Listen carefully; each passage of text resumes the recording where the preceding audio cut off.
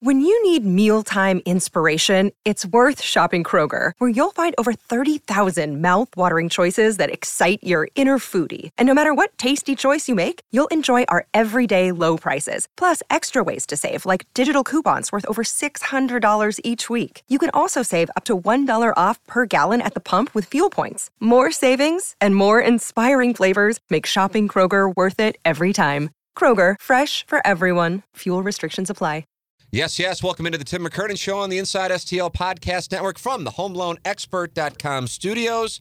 I am your host, Timothy Michael McKernan, alongside the great gangster Pete and, of course, producer Iggy Strode. It is our pleasure this week to bring you one of my favorite people in the world, the former U.S. Senator, Republican from the state of Missouri, Jack Danforth, our guest in the HomeLoanExpert.com studios. Jack Danforth, presented by Mark Hanna of Evergreen Wealth Strategies, online at evergreenstl.com, in to talk about the state of politics, media's contribution to political tribalism, the impeachment hearings, and then also giving some of his experiences and applying them to current day events, both with politics and also some of his stories from Washington, D.C. with regard to the media. So all of that coming your way here on today's edition of the Tim McKernan Show. My guess is you are going to sit and listen to this, and if you are a Republican, you're going to hate one thing he says, and the next moment you're going to love it, or if you're a Democrat, you're going to love one thing and then hate the next thing. It's just all over the place because he doesn't necessarily march to the beat of one party's platform, and that personally is what makes me appreciate him. So I always love having him in. He is so wise. I think he is a great man, even if we don't agree on everything, and that's certainly the case. He's an Episcopalian priest. I'm a godless heathen, and yet somehow we come together and have conversations with mutual respect. In the HomeLoanExpert.com studios with me at this moment is one of our sponsors. He's been a sponsor from the very beginning, and he is my insurance agent. Ladies and gentlemen, the great James Carlton. Hello, James. Good morning, Tim. How you doing? I am wonderful. Thank you for coming in studio. And as the year starts to wrap up, I'm sure people are looking ahead to make their decisions, whether it be for the end of the year or for 2020. I made a decision to switch to you at the end of 2018, and it seriously, as it happened to be, one of the best decisions I made, because I'm telling you, you saved the family. What you did is you saved the family when the basement was flooding, and then you offered to come over and help clean it up. And honestly, I wasn't even going to clean it up, much less you. So I am very grateful, and that's one of the reasons why I'm happy you are my agent. 314-961-4800, or go online at carltoninsurance.net.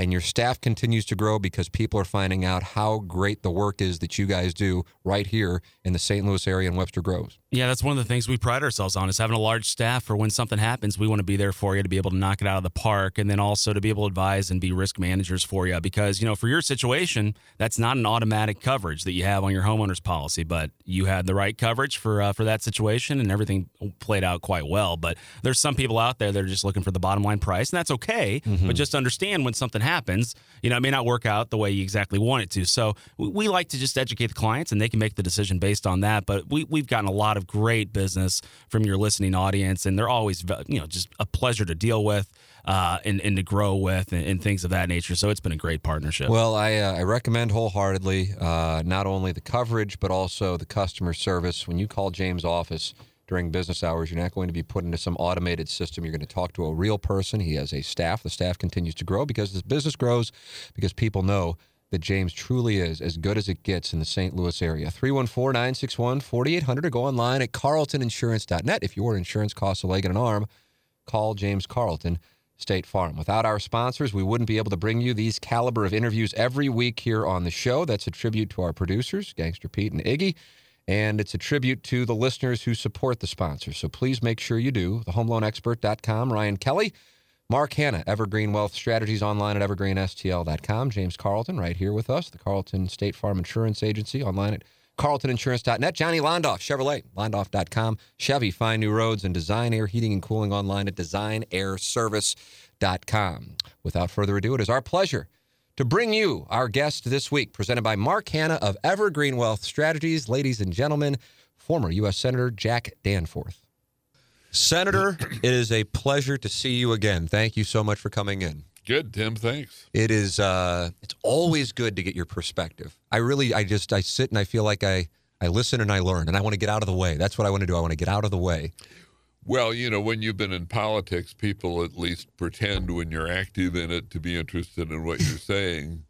And then when you're out of it for a long time, which I've been, you still have opinions. Right. But nobody's interested in them anymore. So you're sort of some raving guy running around trying to hope somebody will be interested in what you're saying. So thanks. Well, our audience always likes hearing your well thought out opinions of where things are. So I'm looking forward to that. But I have to start with this because I haven't seen you since your son-in-law brought the Stanley Cup to St. Louis. I mean, it just had to be one of the greatest experiences. It was one of the greatest experiences of my life, but you with your family and experience. It was absolutely terrific.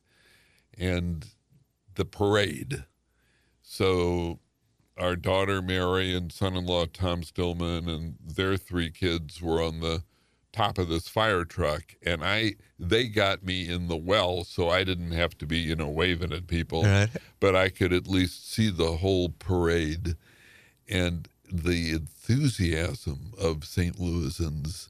People were just jumping up and down, and they were so happy to see Tom and so appreciative of him, and it was really great. And then there's something about the Stanley Cup. I think it's unlike anything else, that it has almost a magical quality. Yeah. So when it was going around and people were, they were having their pictures. We had it for 1 hour at our law firm. And, so the young lawyers, and they had their little babies, and they put them in the cup, and it was magical. It's something, for a St. Louisan to watch it. I said the day of that, I remember we did a show and we were talking about it, that I'm so emotionally exposed to what takes place between, 30 guys on a slab of ice in Boston. And if they were to lose, you're like, oh my gosh, will we ever see this chance again? Yeah. And then at the same time, if they're to win, the exultation. You, of course, have family ties to this moment. So what was it like for you going into Game 7 with the Stanley Cup on the line for your son? Well, we were in St. Louis, so we watched it on the TV. But it was nerve-wracking, but it was exciting. It wasn't the sort of nerve-wracking, oh my gosh, the world's going to end. But it was very, very exciting to see it. It was just really, it was a big St. Louis deal. Tom has been in here, and he's just one of those people who, when he says it, he means it. And I think sports fans want to know the guy who's in charge of their organization is just as emotionally invested in the product as they are. Yeah. And he certainly comes off that way. And so for him to be the person to bring a Stanley Cup to St. Louis, and these fans who have lived through some I'll ups just and say, downs. He's a hockey guy. Yeah, he's still playing hockey, and he's 67, 68 years old, and he still plays hockey with old guys, but he's still at it. He grew up in Minnesota, so he was skating on ponds as a kid, and he's played ever since. He loves the sport. He loves our town, and he really is the anti-Stan Kroenke. I mean, he's absolutely not in it for himself, and just as an example of the kind of person he is. So in the Stanley Cup, they have each year the names of all the people. And it always starts out with the name of the principal owner, and then I guess the coaches and the players, but it always first. And they told Tom that, and he said, "Oh no," he said, "No, my name is not going to be first. I want it to be last." Wow. And they said, "Nope, that's not the way we do it." So his name is the first, but he did not want it that way. That is not what he wanted, and his office is in the basement of the Enterprise Center in a windowless room. with a stuffed turkey. I don't believe that's what Jerry Jones' office looks like. I mean, not like, it's not like, a Thanksgiving. It's like he's a turkey hunter. Right. So he's got this stuffed thing. But that is just him. He's a very, very, what you see is what you get. And he loves the sport. And he loves the town. And he's dedicated to having a competitive, you can't guarantee the Stanley every year, but that's what his goal is. I mean, you've been lucky enough, we're both big Cardinal fans, to see World Championship parades in St. Louis. These Blues guys always said, if we ever have a parade here, you're not going to believe it. And I think it superseded expectations. It really brought a lot of people together. That's a favorite moment. It's just, they said 500,000 people. I mean, baloney. It is because, it was just so deep. The crowd was so deep all along the route and so excited. It was certainly over 500,000 people. Mm-hmm. I'd say maybe 1 million. Just incredible. Yeah. And people still talk about it. And it's like 2 straight months of every other night. You're like, okay, buckle up. Here we go again. Let's dig in for the next 2.5 hours. I know it. I know it. And unlike, I love baseball, but baseball, you can at least chat with somebody during the game. There's a pace. This is nonstop. This is just incredible. Yeah, it was the best. Well, I'm so happy for you and your family, and of course the fans of St. Louis with it. I watched a sermon, I guess would be the proper way to describe it. I don't think it would be fair to call it a speech that you made at the National Cathedral here relatively recently. Mm-hmm. And I actually shared it on social media. And so many people said, oh, that sentiment. It's a beautiful sentiment, albeit if you would have made that sentiment, say, like in, I don't know, the 80s, I don't know if people would have thought it was that outside the box. I agree with that. Yeah. But for those who have not heard it yet, and I'll reshare it, what was the theme that you were trying to express in your sermon at the National Cathedral? Well, it was built on a part of, in our church and a lot of churches, part of the service is what we call the exchange of the peace. And you turn toward the people next to you and close to you, and you put out your hand, shake their hands, and you say, "The peace of the Lord be always with you," or a short version, "Peace." Yeah, peace be with you is what I grew up with. Peace, yeah. So it was about, okay, our ministry as a church should be exchanging the peace with the broader community, not just within our buildings, but the broader communities. But you don't go up to total strangers and say, "The peace of the Lord." But what you do is, and this was the point of the sermon, you go up to just people who don't agree with you and say, "I am your friend." That was really the punchline. It was the importance of treating people with whom you don't agree, and particularly political people who don't agree with you politically, as friends. Mm-hmm. And it's just really key.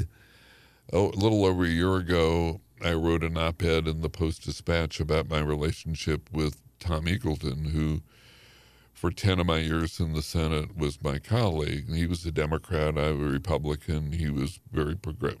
He was relatively progressive. I was relatively conservative. But it was a personal friendship that I had with him. So the point of the op-ed was, let's treat people as though they're friends. Mm-hmm. And so I ended it by saying, well, let's form a club, and we'll call it the Eagleton Club. And we won't have any dues, or we won't have any meetings. And all you have to do to be a member is to treat people like friends. And if you're a member of our club, I'd love to hear from you. Just let me know. And just send me an email or something and say, doesn't have to be long. Just say, "Dear Jack, I'm in Eagleton."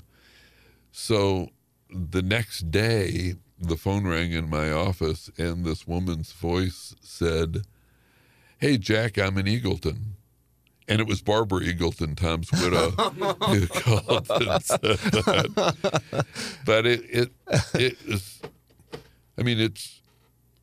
politics is not warfare. It's not that's the problem. I think people treat it as though, my gosh, I mean, this is some, existential thing. I mean, everybody depends on what you think politically, and it's not true. Mm-hmm. I mean, and the average person knows that.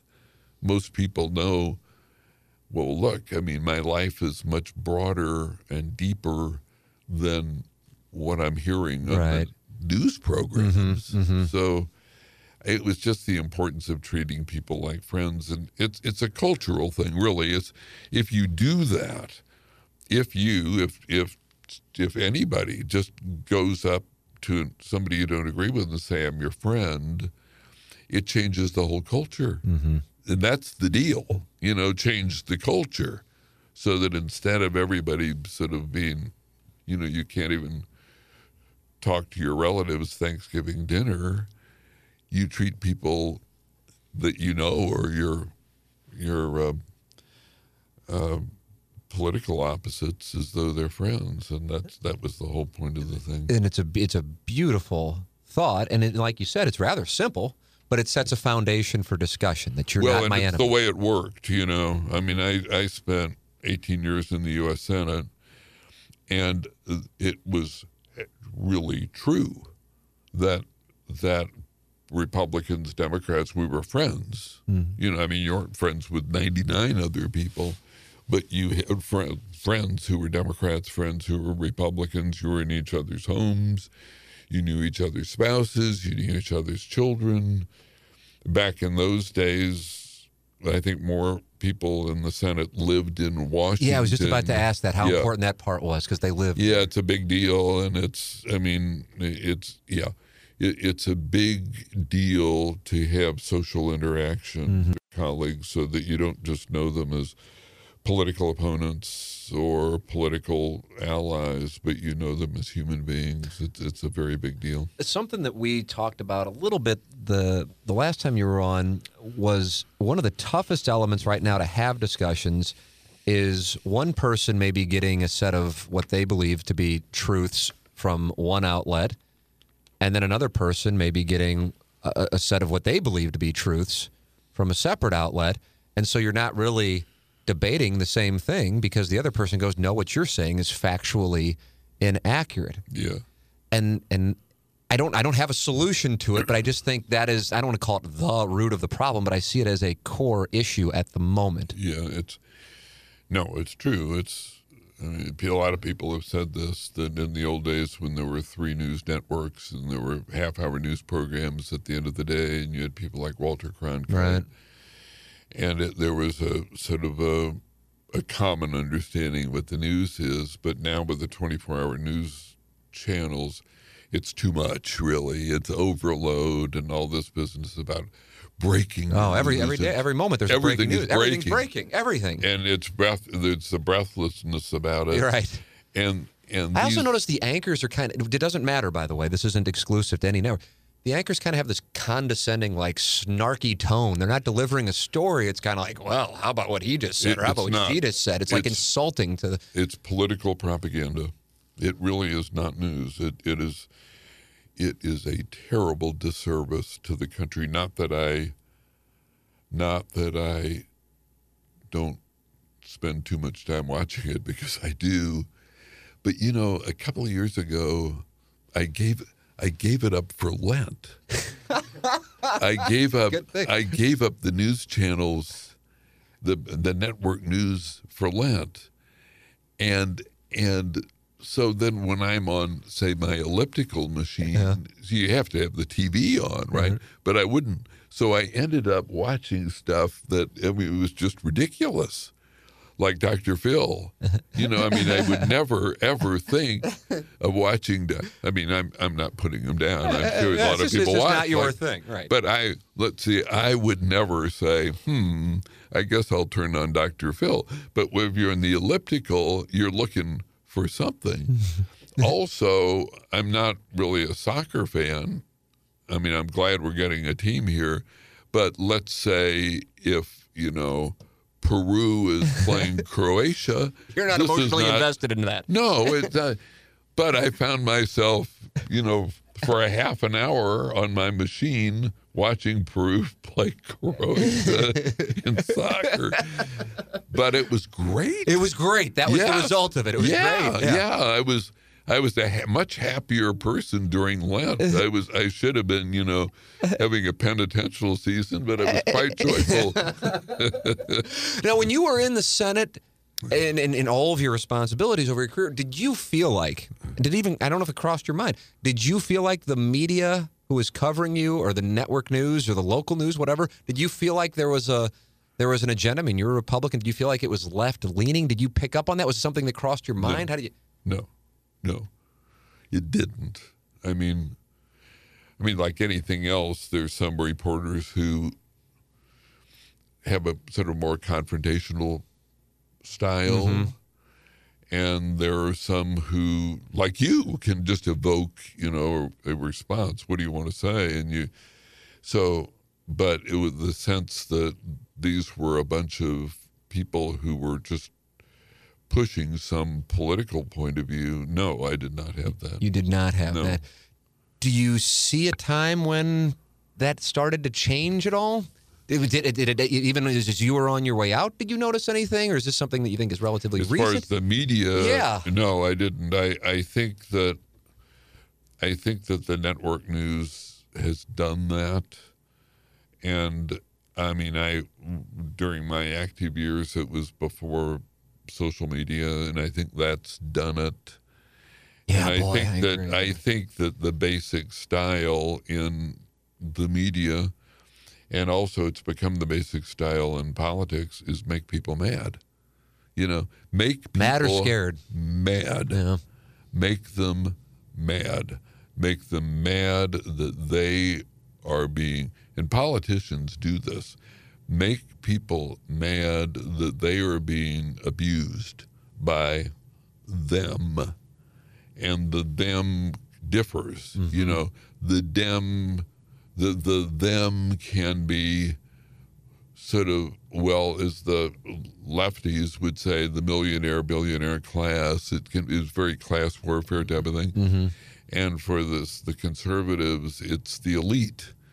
It's the academics, it's the media people, it's what they would call the political class and the punditry, and these people are really out to get you, and they don't like you, and they abuse you, and they treat you as though you're nothing, and people resent that. So the building the resentment has become, I guess, a political style, and also from the standpoint of the media, a business tactic for them, just to make people angry at somebody. Yeah, I feel like, and maybe I'm wrong on this, I feel like the media, of which I'm a part, I can't speak in third person on this, is so complicit with what has transpired in our country. And this I'm not talking about in the Trump administration. I'm talking about the Obama administration. I'm talking about George W. Bush administration. I think it's across the board. I notice it in both ways. I feel like I could flip on the cable news and see the same thing. There's a sound bite, and then the anchor comes back and, well, how about that? And I'm like, I used to anchor the news. I'm like, we read the story, and I don't get it. And I know I could play the game and maybe I'd make more money, but I find it to be unethical. And it's not like I'm on some moral high ground. I just don't want to lie to people. It's a business model. Yeah, it absolutely is a business model. Yeah. So I don't know how it goes away, because it's the thing that's making more money. Yeah. And I don't either. Yeah, I know we don't have the solutions, but I'm observing it, and I think that's the cause of it. It's so toxic. Every day should be Lent, Yeah, you should. Watch Peru and Croatia. That's the title of this podcast, the Peru-Croatia soccer game. All right, I am very curious to get your opinion on the impeachment hearings and what is going on. What do you think? Hope you're enjoying the conversation with Jack Danforth here on the Tim McKernan Show. We are in the HomeLoanExpert.com studios. Jack Danforth and myself talking it over. And Ryan Kelly has been our studio sponsor, and he has been our radio show sponsor going back now almost a decade.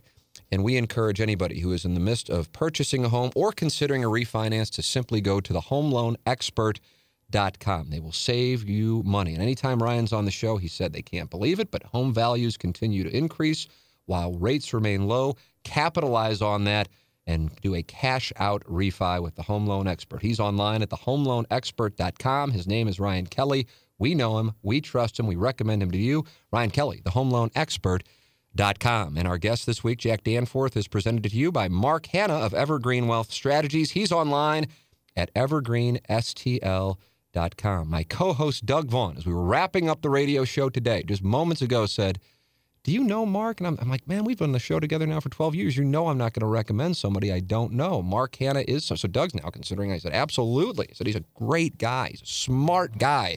I recommend him to our audience. I wouldn't recommend somebody to you if I didn't know them. Mark Hanna at Evergreen Wealth Strategies. And I'm telling you this, go to evergreenstl.com.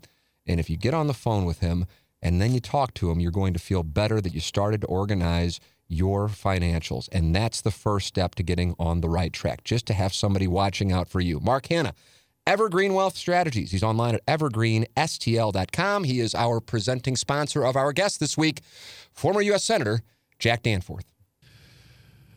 I just think it's a mistake, you know. I mean, I think that this should not be. I think that, and look, I mean, I am not a Trump fan. I've been outspoken on that. I've written about it, and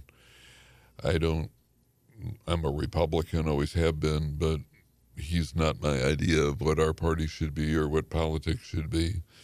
Don't like his style, don't like some of his positions, but it's basically the divisive nature, the in-your-face nature of his style that I think is destructive. So I'm not a Trump fan.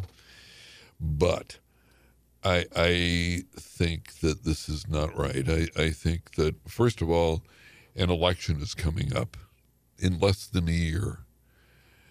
Let the people decide. Don't take it away from them. Mm-hmm. Let the people decide what they think about Donald Trump. Secondly, I think that there should be a very high bar for impeachment and for removing a president from office. It should be very difficult to do it. There should be a very strong presumption against doing it, and there should be a very high burden of proof. So if there is a dispute about the facts, and there is here, it really should be resolved in favor of the president. But I also think, and there was an editorial on this really same point in today's Wall Street Journal, I agree with it, that the two articles for impeachment that they have, abuse of power and obstruction of Congress, that is too low a bar. That is too broad, too general to impeach a president for. I mean, just give you an example. Okay, abuse of power, abuse of presidential power. What's that supposed to mean? I mean, we know the disputed facts in this case, but what if abuse of power is enough to remove a president? How about, for example, reprogramming defense appropriations to build the wall? Using the emergency power of the president to do that. Is that an abuse of power? I think it is. I believe it is. I don't think that was appropriate use of presidential power. Is it impeachable? Right. Should we impeach a president because politically we think that is, wrong? I don't think so. And then obstruction of Congress, okay. How about exercising executive privilege? I mean, it's too hard to define. So I think what the Senate should do, like say in a law case, before you even go to trial, you can make a motion to dismiss on the grounds that the charges aren't sufficient to create a case. And I think it should be, that's the way, I think that the Senate, and I'm not sure they will, Trump wants a full-blown trial. I think we should just get rid of this darn thing and as quickly as possible try to put it behind us. It really is awful. I have not been glued to my TV set, but I've watched enough of this to know that this is not good for the country. I think the fact that you have made no secret of the fact that you are not a fan of the manner with which the president conducts himself, not necessarily, you did say there were some things that you do like, but not across the board, that it gives it more credibility, this opinion. I mean, not only your resume, of course, but that you're not just going to be in lockstep with what he does or with those who are critical of him.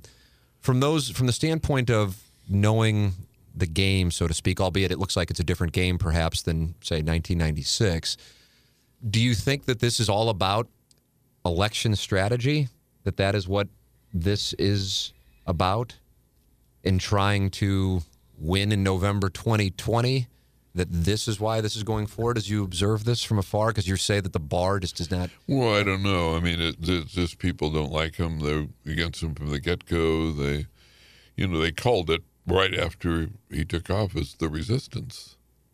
I mean, that was what they did. I'm talking about the Democrats in Congress and elsewhere. They called it, that was the name for it, with a capital R, the reason.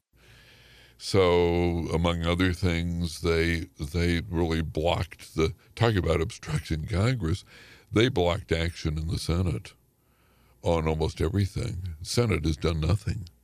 The United States Senate for the last 3 years has been just, may as well not exist, other than confirmation of judges. Now, would you say you felt the same way when President Obama was in office and Mitch McConnell said I think it's growing that way. I think that the Congress, the Senate particularly, has given up its powers largely, and it doesn't do very much, which is too bad. It's no longer the forum for trying to work out political problems. But what I'm saying is that, so what they did right after Trump took office was they used confirmations, not just judicial, but executive confirmations, as ways of slowing down the Senate. So time after time after time, they forced cloture votes, which was very time-consuming, to try to get people confirmed. And it was just a way of taking up time to prevent things happening in the Senate. So that was not going on in your 18 years. Not to this extent. Right. I mean, there were people who tried to slow things down, but it wasn't just render the institution into useless. But I mean, so my point is this impeachment thing, is it just looking forward to 2020, or was it looking back at 2016, or is it just that they don't like Trump? I don't know, but I think that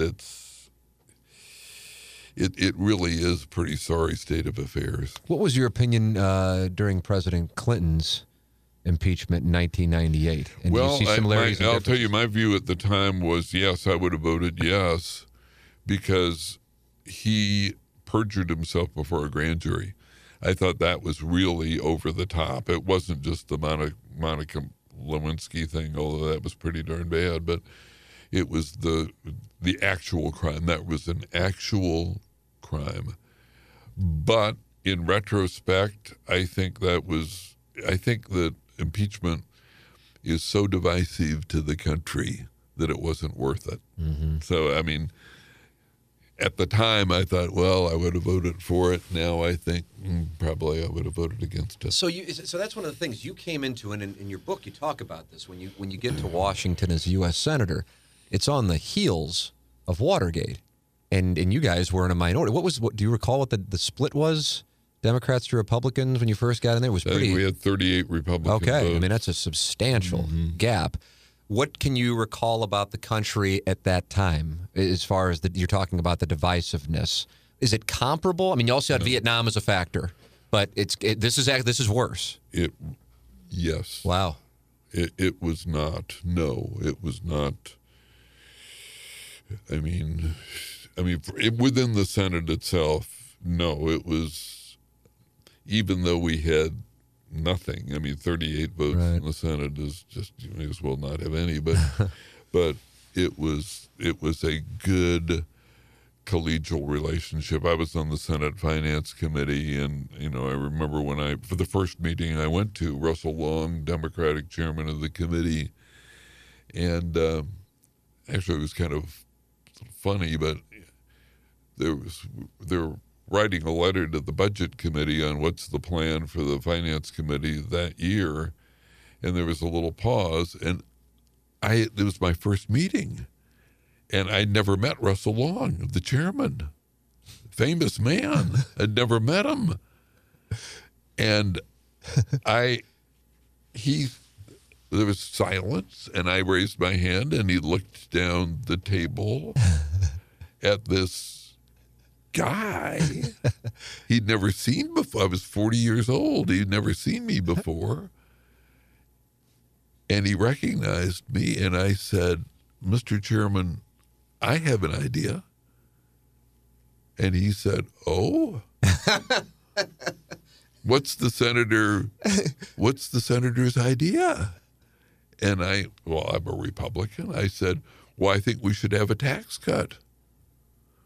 And he said, "How much of a tax cut?" And I hadn't thought about that. So the first number that popped into my head, which sounded like a big number at the time, I said, $5 billion. And he said, "All right, is there any objection? Okay, that's agreed to." And I thought, wow, what a job. This is going to be great. But, I mean, obviously it didn't mean anything. All it was a letter. We weren't legislating. But I asked myself, why did he do that? And I know that he did it to make me look good. Even though he was a Democrat, I was a Republican. He was this very senior person. I was this non-entity. But he believed that it was important on his committee to have the members of the committee, both parties, feel that they were part of a team. Wow. And we did. And he knew exactly what I was going to do, namely rush back to my office and put out a press release about how wonderful I was. but it was that idea of collegiality, mutual support, creating a feeling of there being a team. Yeah. And that's the way it was. And now it's constant warfare, and that's what the base of each party expects now. They expect constant warfare, and they got it. I think, I could be wrong on this, that for those in the Democratic bubble, I think they think that President Trump's not going to be reelected. I really think that is the thought process. And then, therefore, the happily ever after is November 2020. No matter what, somebody is going to be disappointed in November 2020. And unfortunately, I know you're the great optimist, so that's why I'm posing this question to you. I don't know if we've hit rock bottom yet. And I'm not trying to say that from a cynical standpoint. I'm just saying that's what I'm worried about it, that whether President Trump wins or not, I feel like it's going to be rough. What are your thoughts on the state of affairs post-election?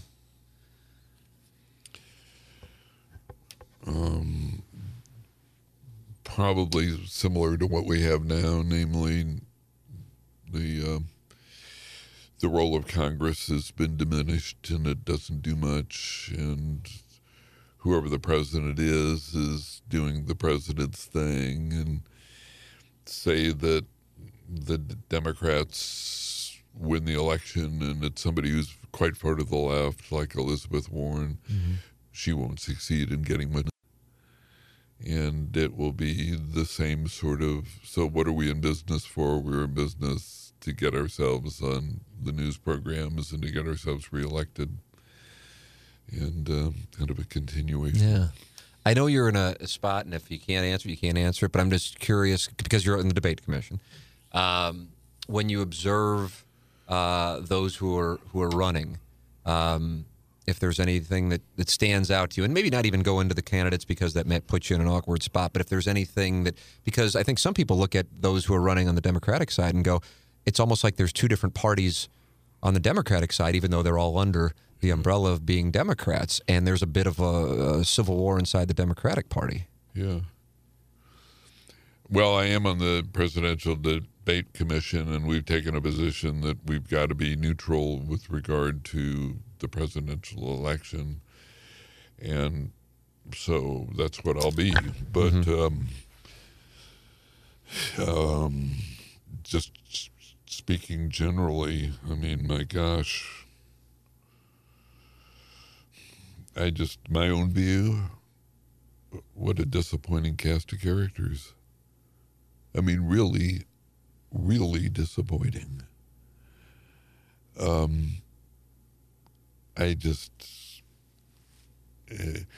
Let's say we're a long way from James Madison. It's the quality. It's really remarkable. Back when we were a country of 3 million people, we had, the famous Alexander Hamilton. Well, he was never president, but I mean, you think about Jefferson and Hamilton and Madison and all of these people who were brilliant and had so much to offer. And now we're a country of, 330 million or something, more than 10 times as many people. And what do we have? I mean, it just, I think it's a terribly unimpressive group of people. I wonder, maybe you can take yourself back, I guess. You can put yourself in the position of 40-year-old Jack Danforth, who goes into the U.S. Senate, as you just told that story. Would you even want to run? I wouldn't. You would not? Wow, that was an instant answer. Okay. Today? Yeah. No. No, a lot of people ask me, do I miss it? And my answer is always the same. I loved it when I did it. I mean, I loved being state attorney general. Right. I loved being in the U.S. Senate. And I just couldn't bear it today. What is it that you couldn't bear? That nothing happens. That would drive you up the wall. In principle, nothing. It's not worth.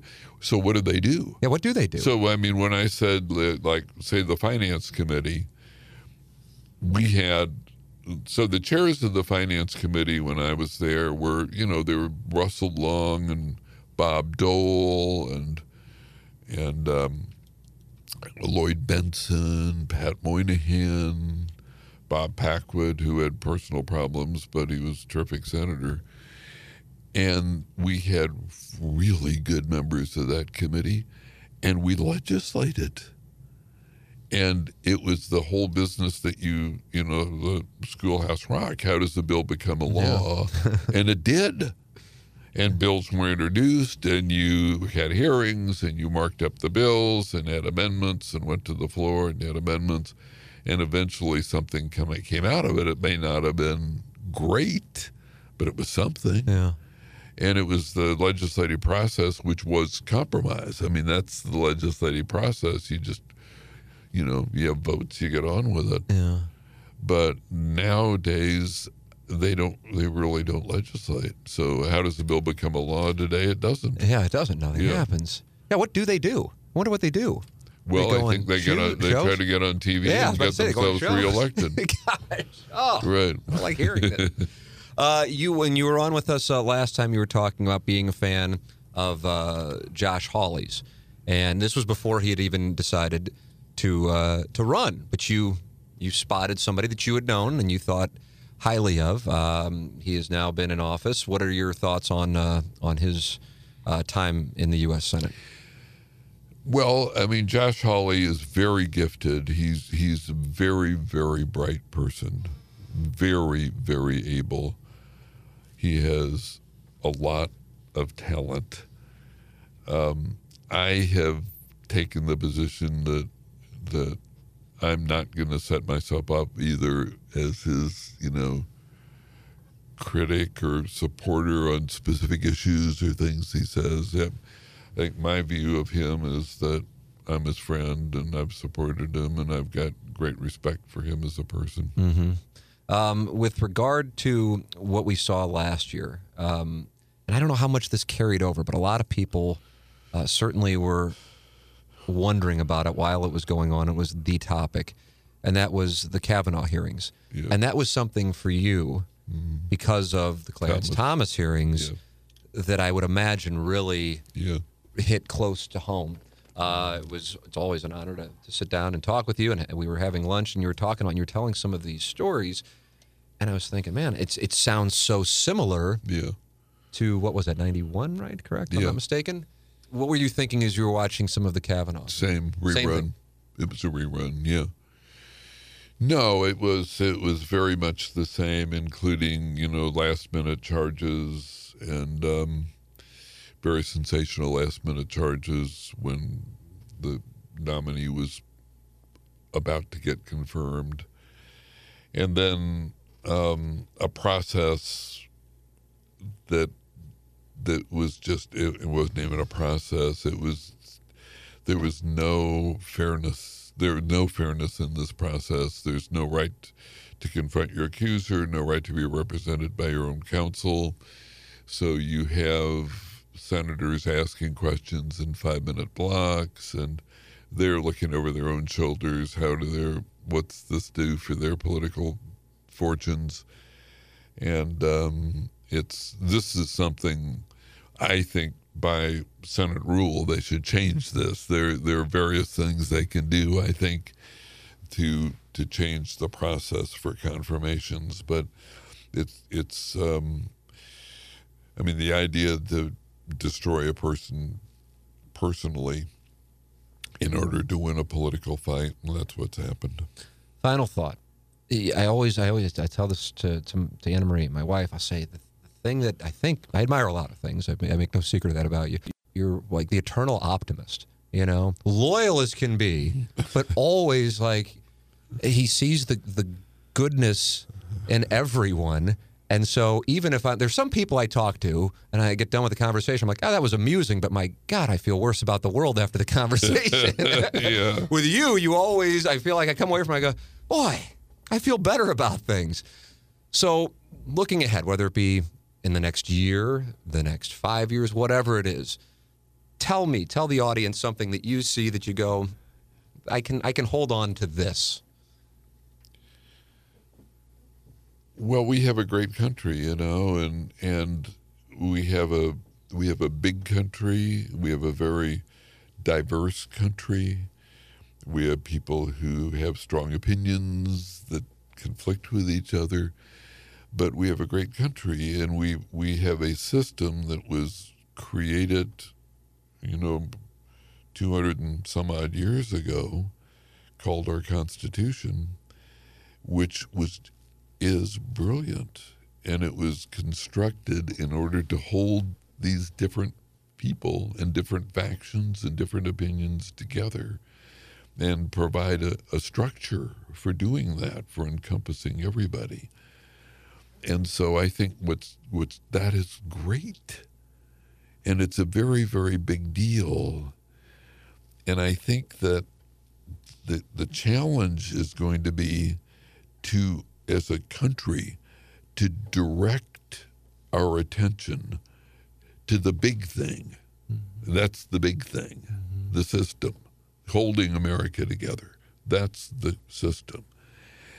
And we're all going to be interested in our own points of view, in our own tribes, as they've been called, and whatever group, and identities and identity politics, and all that's going to continue. But is there something bigger than that, over that we can all direct ourselves to? And I think that's going to be the challenge, and it's a big deal challenge, and it involves, how history and civics are taught in school and in colleges and all that, to create the sort of common sense of national purpose that is bigger and broader than our own particular identities and our own particular interests. Yeah, we've seen the country divided before, and the country found its way. So I'm optimistic as well. I just don't know what's going to lead to the change. I guess it'll have to be a gradual thing, huh? Yeah, and I think it's, well, I think turn off the TV and watch Peru and watch Croatia. That's right. Yeah. But I think that this broader thing, and so Lincoln is elected and he's inaugurated in March of 1861, and the country is literally coming apart. 7 states have already seceded from the Union by the time of his inauguration. And Lincoln's mission, and of course we had to fight a war, but Lincoln's mission is hold this country together. That was it. And he said in his inaugural address, when the country was falling apart, he talked about the mystic chords of memory that all of us have. The mystic chords of memory. This is in 1861, the mystic chords of memory going back, less than a century at that time. Yeah. But the battles we fought, the things we've gone through together, the mystic chords of memory that we have in common. And I think we've lost that. And I think we can regain it. I think we can regain the sense that we are all in this together and we got to work it out. And we have this wonderful Constitution which was built as a structure to allow us to work it all out. Mm-hmm. So that's the good deal. But I think that, if you wanted something concrete to do, think about history and how it's taught. Not just identity history, but history of the country as a whole and civics and the understanding of it, and to improve our sense of understanding and pride in what we have. It is quite unusual to have a country where we can all identify as being citizens and members and participants in one place and not just, separate little groups that are fighting each other. Tribalism. Jack, it's always a pleasure and an honor. Thank you so much for coming in and talking it over with me. I really appreciate it. Thanks, Tim. So there it is. The great Jack Danforth with us here on the Tim McKernan Show. Hope you enjoyed the conversation as much as I did. Couple of things that stand out to me from the interview. Gangster Pete, I always like your feedback as well. He made it very clear. He is not a fan of President Trump. He doesn't hold back. He wrote an op-ed in the Washington Post in 2017, very critical of the man. And so I was anxious to hear what he would say about the impeachment hearing. So here he is saying he cannot stand Donald Trump. And then he says, I think these impeachment hearings are a joke. And so I'm sure there are some people like, yes, good for you, taking out Trump. Then it's like, and I think these impeachment hearings are a joke. And I'm sure they were like, whoa, what happened? Or people are like, man, what's going on with Jack Danforth? He's a Republican. He's not a fan of the president who has a 90% approval rating with Republicans. And then seconds later, he's now saying something that I agree with, which the impeachment hearings are a joke. That's one of the things that I like about him. He's not going, oh, well, I'm a Republican, so I got to spit this out, or I'm a Democrat, so I got to spit this out. That's what I like about him. What did you think? I found it wildly refreshing. Like, I expected going into it that he would just tote the party line and I'd kind of know where he was going to be, where he was going to stand on everything. And I totally agreed with his thoughts on the media and how he's happier when he's not listening to it. Yeah, that was Peru really and cool. Croatia. And then, I thought it was really interesting. He's not a fan of Trump, but he doesn't think he should be impeached. So I thought the interview was great. I really enjoyed listening to him. That's the first time you had met him. First time I ever met him. Super sharp guy, and I like how he speaks his mind.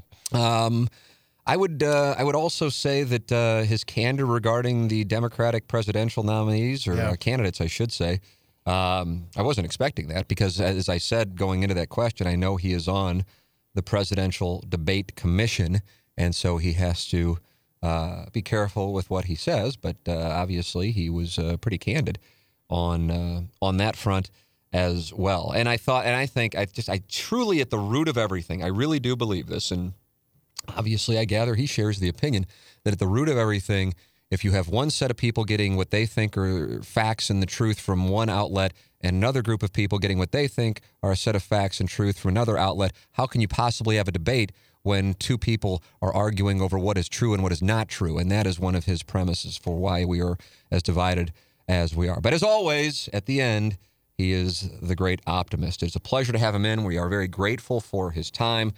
And without our sponsors, we wouldn't be able to do these interviews. We wouldn't be able to do questions from the audience every Wednesday. And I think Pick Six is something that really at this point would be a charity. I think our sponsors would like us to just stop giving bad gambling advice. But it's all because of our sponsors, Ryan Kelly, thehomeloanexpert.com. Of course, Mark Hanna, our guest presenting sponsor at evergreenstl.com, Evergreen Wealth Strategies. James Carlton of the Carlton State Farm Insurance Agency, 314-961-4800, online at carltoninsurance.net. Johnny Londoff, Chevrolet, Highway 270 and the Washington Elizabeth exit, online at londoff.com. Chevy, find new roads. And Seth Goldcamp and Design Air Heating and Cooling, designairservice.com, the #1 train dealer in the Midwest. For Gangster Pete, for Iggy, I'm Tim McKernan. Thank you for listening to another edition of the Tim McKernan Show on the Inside STL Podcast Network from the HomeLoanExpert.com studios. Peloton, let's go.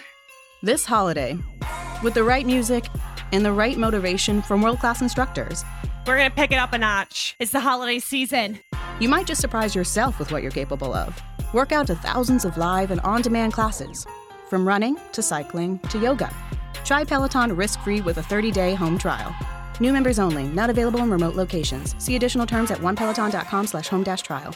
Peloton, motivation that moves you.